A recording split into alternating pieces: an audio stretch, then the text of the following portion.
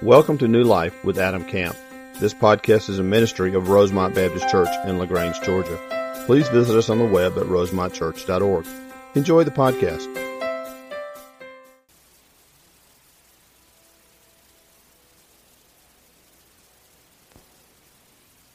From our trip we just got back from South Asia, if you're interested in going, the Lord is speaking to you about that trip, great need there, come talk to me, come talk to Randy Presley. We'll be going again spring break. That trip is full. We'll be going summer. We'll also be going back in the fall. People are already signed up for the fall, so if you want to go, you need to talk to us as soon as possible, okay? Let me pray for us. We're going to begin. Father, we love you and serve you, and thank you for what you're doing here. Thank you for what you're doing around the world, Lord. Thank you for a great time of worship and praise this morning. I want to just continue that idea of worship now into the truth of your word. Lord, I pray you'd speak very clearly to us. I pray that your name would be glorified. I pray that through the power of the Spirit we would be transformed more into the image of your Son, Jesus Christ. It's in his name we pray. Amen. Take your Bibles open to Genesis chapter 35. Genesis 35. I want to again thank Jason last week for preaching for me. He did a really nice job. I listened to it on podcast, which is always good.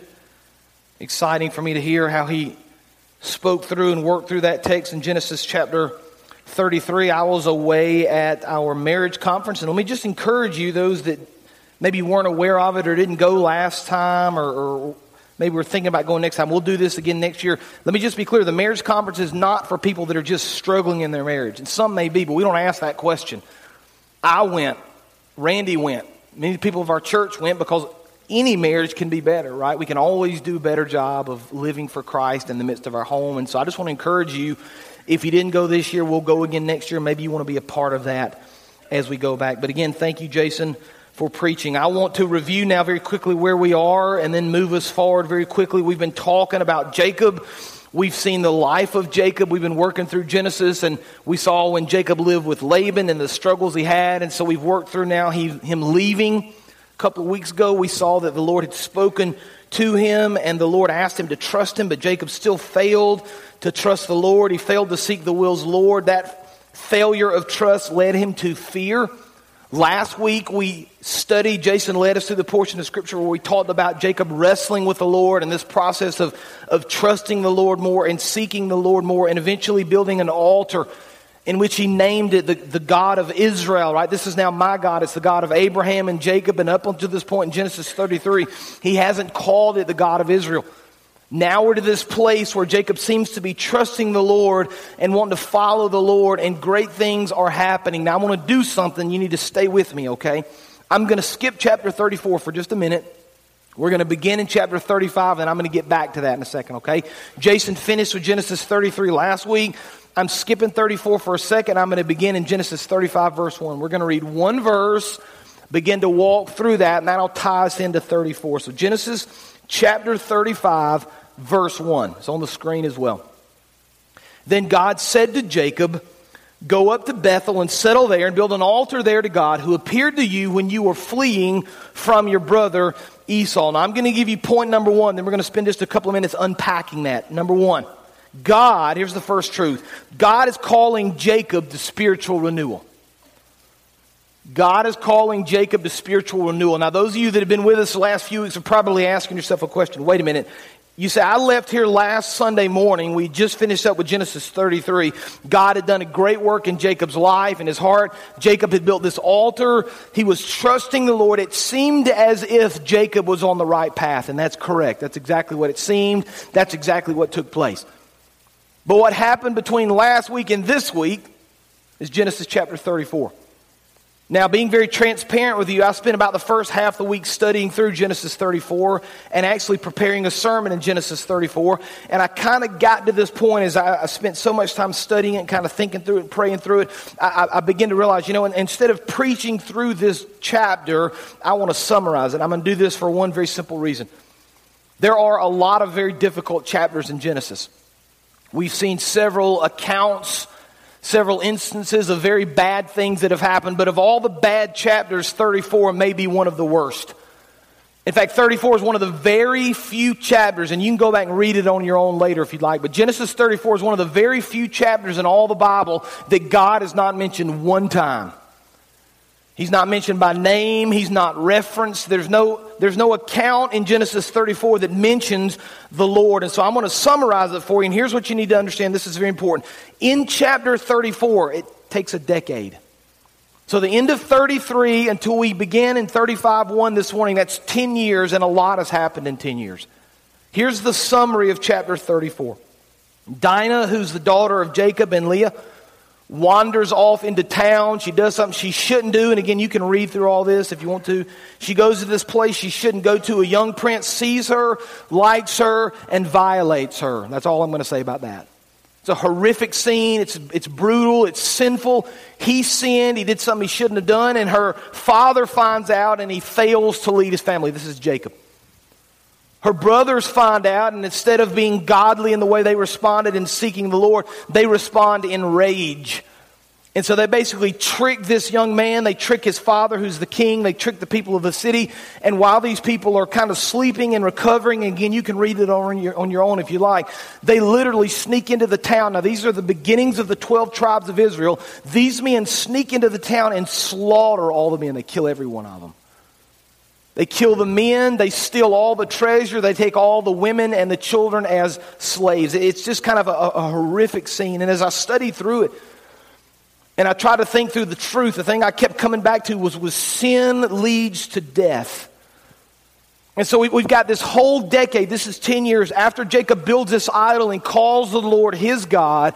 We've got 10 years of failure and sinfulness. And we're to this point now in Genesis chapter 35 where the Lord is going to call Jacob back to this idea of spiritual renewal. Now here's where this application kind of hits home for you. Now none of us would find ourselves in Genesis 34. The story is horrific, and we've never been in those types of situations. But every one of us, if we were honest with ourselves, have wandered from the Lord, haven't we? You look up one day and you realize that, God's kind of over here, and here I am, and I'm no longer in His will.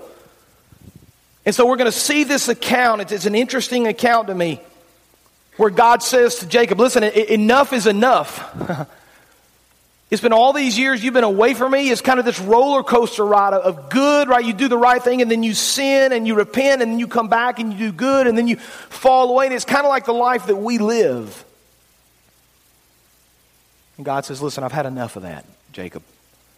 We've done all these things. You've had all these problems. It's time for you to now come home. And I want you to notice how He does it in verse 1 because it's fascinating the way He speaks to Jacob here. Genesis 35:1. Pull that back up if you would. God says to Jacob, go to Bethel and settle there. Now let's just remember, let's tie this together, right? Let's make these connections from Genesis chapter 28. You may remember the story of Jacob after he lies to his father. Remember, he dresses up and puts the hair on. He acts like his brother. He steals the birthright, the blessing from his father. He lies to his brother. His brother threatens to kill him and he flees for his life. We studied this several weeks ago. And as he's running, he finds this place in the wilderness. He uses this stone as a rock. You remember the story? And the Bible tells us in Genesis 28 that the Lord appears to him in a ladder, kind of the stairway to heaven. We talked about that. Angels going up, angels coming down. God is at the top. And it's at that moment in Genesis 28 that God, for the very first time, encourages Jacob and promises him the same thing He's promised to Abraham and Isaac. So this is important. Genesis 28 at Bethel, this is the same place, is the first time that Jacob is really going to encounter the Lord. It's the first time the Lord has spoken to him. It's the first time the Lord has kind of revealed His plans. It's the first time the Lord has kind of promised him this blessing, and Jacob's going to build this altar of worship to the Lord. It's kind of like this is kind of the spiritual home, so to speak, for Jacob. And I just wonder how many of us in our lives kind of have this thought. Maybe you've had this thought before. You think, I'm just afraid I'm going to run into this. I'm going to move it, sorry. You've had this thought before that, maybe I've kind of strayed from the Lord, but I remember this time, and I've thought this. I've had this thought in my mind. You kind of remember this time when you were close with the Lord. You ever done that? And you say, there was this moment in my life, and maybe it was when I was younger or in college or last year or last month, or you fill in the blank for your life, but there was this moment where you felt like you were a lot closer and you were in the Word and you were praying. That's kind of your spiritual home, and you kind of desire to be back there. You understand that? And sometimes you wonder to yourself, what's it going to take for me to get back to that place? Here's what God's saying to Jacob. Jacob, you've wandered, you've strayed from me, you've sinned, you've done all these things. You've kind of got a lifetime of coming and going and coming and going. I'm calling you home. So let's understand, this is going to be important because God is saying to Jacob, look, here you are now, you sinful, I'm calling you to this place over here. If we just think about a visual, right? Jacob is here. God's saying, I'm calling you to here. But this is important. This is critical. We're going to see this in a second. It's what lies in the middle that's so important for us. It's not just about the calling in our lives. It's not just about the destination in our lives. Those are both very important, but it's the journey to get there. Sometimes it throws us off, isn't it? We probably all have a desire to get closer to the Lord. But what we do from that initial calling until we reach our destination is vitally important, and I believe far too many Christians miss it. So let's see what Jacob does, verse 2 of Genesis 35. So Jacob, right, the Lord's called him to this destination. So Jacob said to his household and to all who were with him, right? He's making this kind of blanket statement to his camp. Get rid of the foreign gods you have with you and purify yourselves and change your clothes. Now, I believe that this is foundational to our understanding of this journey. So if you're taking notes and trying to kind of think through this in your life, verse 2 is awfully important. We'll get back there in just a second. Then come, let us go to Bethel, where I will build an altar to God who answered me in the day of my distress and who has been with me wherever I have gone. So they gave Jacob all the foreign gods they had and the rings in their ears, and Jacob buried them under the oak at Shechem, right? He doesn't just kind of put them in the back room or put them in the back of the truck. He's getting rid of them completely. We're going to bury these things, verse 5. Then they set out, and watch this. Here's how the Lord works.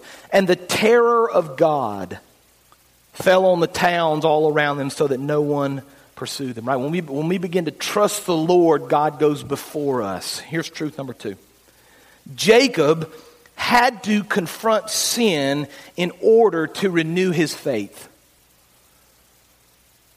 Jacob had to confront sin in order to renew his faith. Now, I just want you to get the big picture. I don't want you to miss what's going on. God says you're here, and you feel your let's just use my name. Adam, you're here. This is where you are right now. God says, I'm calling you, Adam, to be here. Okay, I want you to go from here to here, but before you go from here to here, you've got to deal with some things that are here. God says to Jacob, listen, there are all these false idols. There are all these things in your life. There are all these things that are keeping you from me. You need to get rid of those things. Now, when you go to South Asia, you probably saw some of these on the video. You see false idols everywhere. It's just very common for them. In fact, they estimate that there are 330 million, that's an M, I didn't mess that up, 330 million false gods there. Every family has a god, their own little god. Every village, their communities, little gods within the communities. And so it's very common for you to walk down the street and see literally a tree with an idol box built into it, a little temple, just a small little temple with a little idol and some flowers and maybe food and a candle. You see that on every shop hanging from the ceiling. You see it in every home. I mean, you are literally surrounded by idols. It's very customary over there and in Old Testament times to have these false gods that are worshipped literally every moment of every day. Now, when you see that, your Western Christian mindset kind of hollers out against that. How in the world, we might say? How in the world can these people worship these idols? It's silly to us. We laugh. It's laughable. I mean, they got this little silly idol in a box over here, and they go over and they give it some flowers and food, and they say some sort of prayer and light some candles, and we laugh at the absurdity of these false idols in the lives of these people. And then we begin to examine our own lives. You see where I'm going here? Now, I don't think anybody in this room has a false idol in their house. I bet if I came and walked through your house, I wouldn't see any little false idol boxes with little things you use to worship those idols. We don't do that in America. But you know what we do instead? We take all sorts of other false gods and false idols and we put them ahead of the things of the Lord. Maybe for some of you, that's your career. You say, how do I know if my job or my career is coming ahead of the things of the Lord? It's very simple. If you make decisions in your life based on your career choice or your job as opposed to what the Lord calls you to do, then that's an idol. If you struggle with kind of climbing the corporate ladder and you struggle with the career and you always want to do more and more and you do that instead of seeking the truth of the Lord, that's an idol for you. Maybe material possessions are an idol for you. Maybe a nicer car or a bigger house or nicer clothing or bigger TVs, or you fill in the blank. If you're making decisions in your life to gain those things instead of gaining the trust of the Lord and the love of the Lord and seeking the Lord, then those things are idols for you. Maybe recreation is an idol for you. It's amazing to me, and again, I'm talking as kind of one of you guys, but it's very easy in our world, if we're not careful, to get kind of caught up in entertainment, isn't it? You ever thought about the decisions you make based on entertainment? The decisions you make based on what you want to do, right? If you're making decisions based on how to make yourself happy and leisure and recreation over the things of the Lord, then that's an idol for you. It's very easy for us to find time to surf the web or go to the lake house or go shopping or hunt or go play sports. And I'm not saying any of those things are bad. But if those things begin to drive you, if you begin to make decisions to do these things instead of to worship the Lord, that's a problem. Those are idols in your life. Some of you are processing, well, okay, yeah, I mean, maybe that's true. I hadn't really thought about it quite like that. What do I need to do about it? Well, I want you to notice what Jacob does. Look again at verse 2. Pull that up for me if you would, please. It's just this clear pattern. So Jacob says to his household, all those who are with him, get rid of the foreign gods. And by the way, you can fill in the blank there. That can mean whatever it wants to you. Recreation, material, job, selfishness, you feel whatever idols you're get rid of those things you have with you and then purify yourselves and change your clothing. So two kind of real clear things here. Here's what the Lord says. Here's the first thing you need to do. He says the first thing you need to do with these idols and these false gods is you need to recognize them. Let's call them what they are. See, here's what Jacob doesn't do. Jacob doesn't say, oh, you know those really pretty statues you guys have that are ornate and have the flowers and they're kind of covered in gold and they're very beautiful and you use them to decorate the tables? Let's get those things. Jacob says, listen, we've got false idols and false gods. We need to get these things and get rid of them. I think the first step for a lot of believers in this journey from where they are to renewal in Christ, dealing with their false idols, is to actually recognize them for what they are. Let's at least be honest. If you're so tied up in your career or material things or baseball or dance or shopping or hunting or what you feel if you're so tied in with those things that you can't even find time to worship the Lord or spend time in His Word or pray or lead your family properly, those are idols. Let's at least call them what they are. Let's begin there. Okay, Lord, so I've got this issue. You're right. I'm here, Lord, and I do want to deepen my walk, and I never really been able to figure out why I can't quite deepen it. It's because we've got these things in our lives that we're not dealing with. Let's call them what they are. That's the first thing. Recognize them. Look at the second thing he does. The second thing Jacob does with these idols is he gets rid of them. Number two, we need to purify ourselves. That means we need to confess our sins to the Lord. So once you kind of come to the realization that these things, whatever they are keeping you from the Lord, and you recognize them and you call them what they are, the second thing you need to begin to do is to get rid of them and confess your sin to the Lord. I think this is where far too many believers kind of miss the point here. Biblically, we can make this claim all through Scripture that our sin separates us from the Lord, period.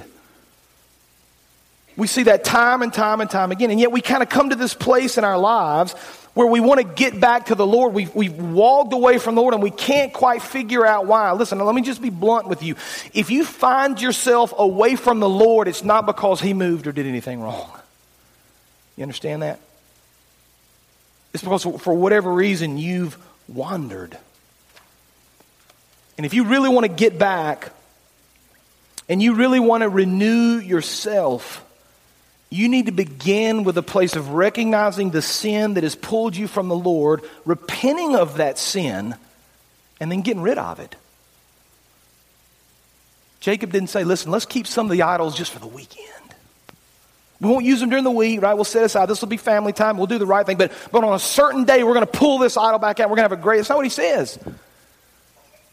He doesn't say, let's pack it in a bag because we may need it later somewhere down the road, right? Let's just kind of hide it for now, and then if we ever need it, we'll get it back. He says, listen, you need to get rid of these things, give them to me. I'm going to bury them under the tree and then leave them forever.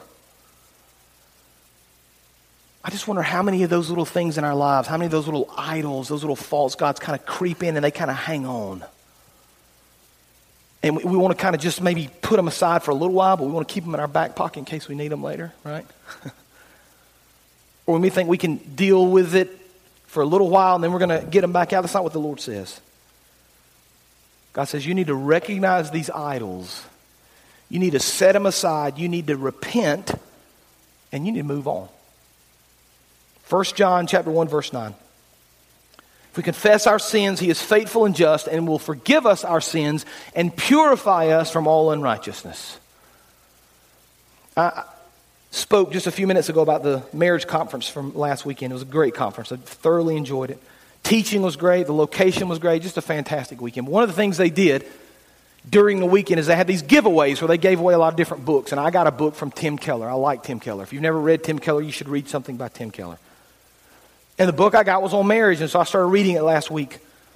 And he kind of hammers this point home, this idea, and he's talking kind of about sin in the marriage and issues in the marriage. And what he basically says is, in this book, he says there's not really a marriage problem. There are no marriage problems. There are heart problems. He says that. So the idea is if you've got a problem in your marriage, it's not really the marriage's fault, it's your fault. And the thing he kind of harps on, and it kind of hit me square between the eyes, is we're just too selfish in our marriage, aren't we? If we were just kind of gut level honest with ourselves and maybe with each other, we say, sometimes I'm just really selfish within our marriage. Now, some of you, I'm going to read your minds. You ready for this? I'm going to read your minds. You ready? Some of your husbands are thinking, I sure hope my wife is listening. Some of the wives are thinking, I sure hope my husband is listening. Let me just clue you in. I'm talking to you, not your husband or your wife. Because I promise you one thing, as I was reading this book, he was speaking to me. It's funny too, because you can talk about being unselfish a lot. You can kind of theorize about what that might look like. But when you're sitting there reading the book about being unselfish and your wife calls, hey honey, can you come take out the trash? Well, I'd like to sit here and continue to read this book, but yes, my love, I would love to come serve you and take out the trash.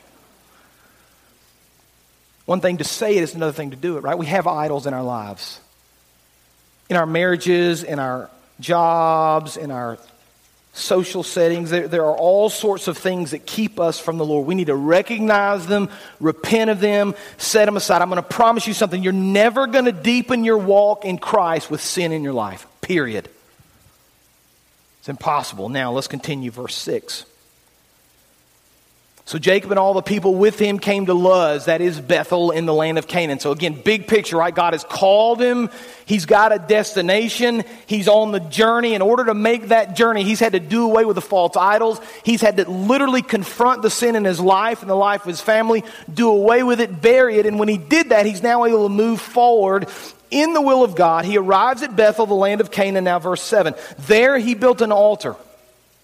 And he called the place El Bethel because it was there that God revealed himself to him when he was fleeing from his brother. Remember, that's Genesis 28. He's already been here. He's returning home. This is his kind of spiritual return. Now Deborah, Rebekah's nurse, died and was buried under the oak outside Bethel. So it was named Elon Bakuth. After Jacob returned from Padan Aram, God appeared to him again and blessed him. God said to him, your name is Jacob, but you will no longer be called Jacob. Your name will be Israel. So he named him Israel. Now pause just for a second. Some of you are thinking, now wait a minute. Didn't we last week talk about God changing the name of Jacob? Yes. You're saying, okay, now you taught us that was over 10 years ago. Is that true? Yes. Why is God doing it again now? It's very simple. Because people forget. You understand that? Sometimes we forget who we are in the Lord. You ever thought about that? Sometimes we forget our place in Christ. Sometimes we forget our calling.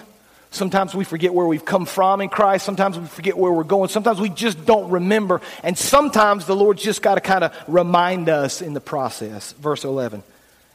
And so God said to him, I am God Almighty. Be fruitful and increase in number. A nation and a community of nations will come from you. Kings will be among your descendants.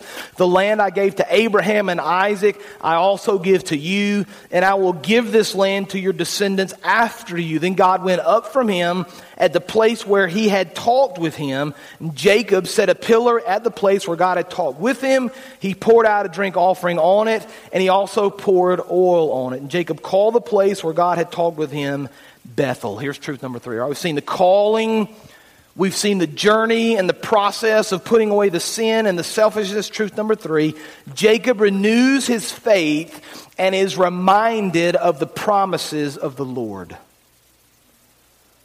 Jacob renews his faith and is reminded of the promises of the Lord. Even if we stray from the Lord, we can still renew our faith. I think somebody needs to hear that this morning. It's very easy for us to kind of fall into this trap of thinking, I'm never going to get back to where I was.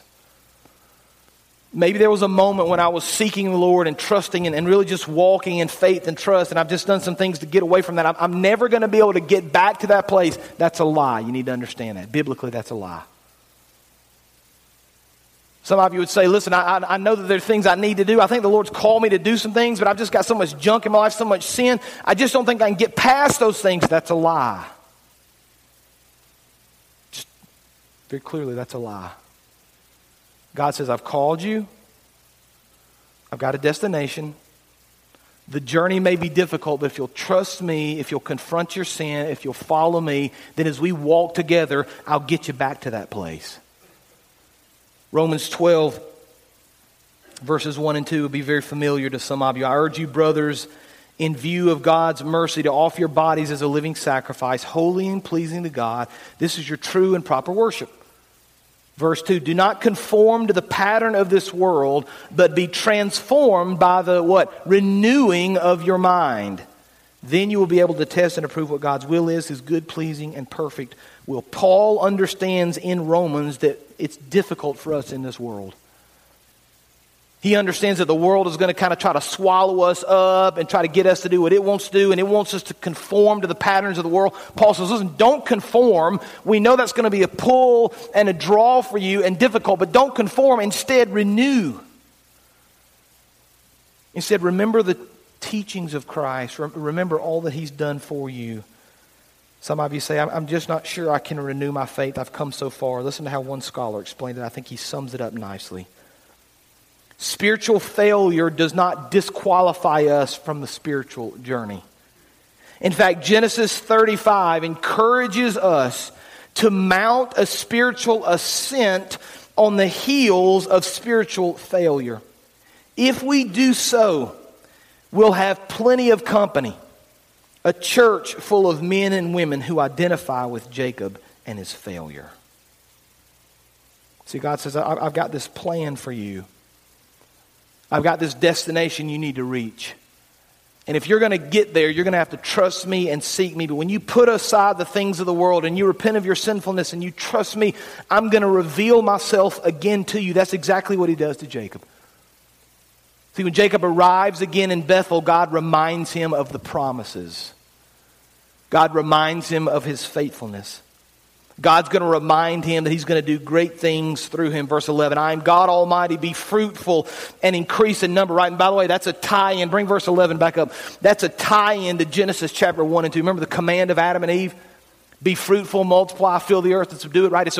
We're tying this together. God from the beginning has had a plan that his people would trust him, would follow him, would make his glory known to the nations. It's gone through Adam and Eve now. It's gone through Noah. It's gone through Abraham, Isaac, now through Jacob. I'm going to use you, right? Be fruitful, increase in number. A nation and a community of nations will come from you. Kings will be among your descendants. The land I gave to Abraham and Isaac, I'll also give to you, and I will give this land to your descendants after you. God says, Jacob, you've done some pretty dumb things in your life. You've stepped away from me on a number of occasions. But even in the midst of your sinfulness, I still love you. I still want to use you. And if you'll follow me, I'll do great things through you. Now, some of you came this morning and you probably didn't phrase it quite like this, but the more you think about it, maybe you're in need of spiritual renewal. Maybe you're here and you want to be here and you say, I'm just not quite sure what I need to do in here. I just want to encourage you as we study through this and as we pray through this and as we think through this, that the Lord will use you. The Lord says, listen, I know you're desiring to walk in your faith with me, but why don't you begin by taking a look at the idols that are keeping you from getting there? Why don't you begin with all the things that you've done and placed in your life that separate you from me? Recognize those things, repent of those things. I will remind you of my promises, and then through you, I'm going to do great things. See, all we've got to do in the process is trust the Lord. And when He does that, amazing things happen. Let me pray. Father, thank you for the truth of your word. Thank you for the clear teaching of Scripture, Father. Thank you that we can learn from this man who's made so many mistakes. He's failed on so many different levels, Father. And from a human standpoint, Father, there's no real reason for you to use him, but you don't operate on a human scale, Lord. You don't look at the outside, you look at a man's heart, and thank God for that. Thank you for that. So, Father, I pray that we would just take the truth, apply it to our lives, Father, understanding the call you've given every one of us, understanding the destination for every one of us, understanding that in the middle of that journey, there are things that keep us from you, false idols, Lord, false gods, walls that we put up to keep us from deepening our faith. Father, help us to see those things, to understand what they are, to recognize them very, very clearly. And then to set them aside, Father, to literally bury them and to move forward, trusting you. And then, Lord, I pray when we do that, you would just open the eyes of our hearts to see exactly what you've called us to do and who you've called us to be so we can fulfill our destiny in you. May your name be glorified in all the earth. This in Jesus' name we pray. Amen. You can stand. We're going to partake of the Lord's Supper in just a few minutes. We're going to read some scripture that help us understand what that is. But before we do that, we're going to give you an opportunity for invitation. The altar is open for prayer. I can talk to you about salvation and repentance. I can talk to you about joining this church. But this is your time to respond to the Lord as we sing together. You come.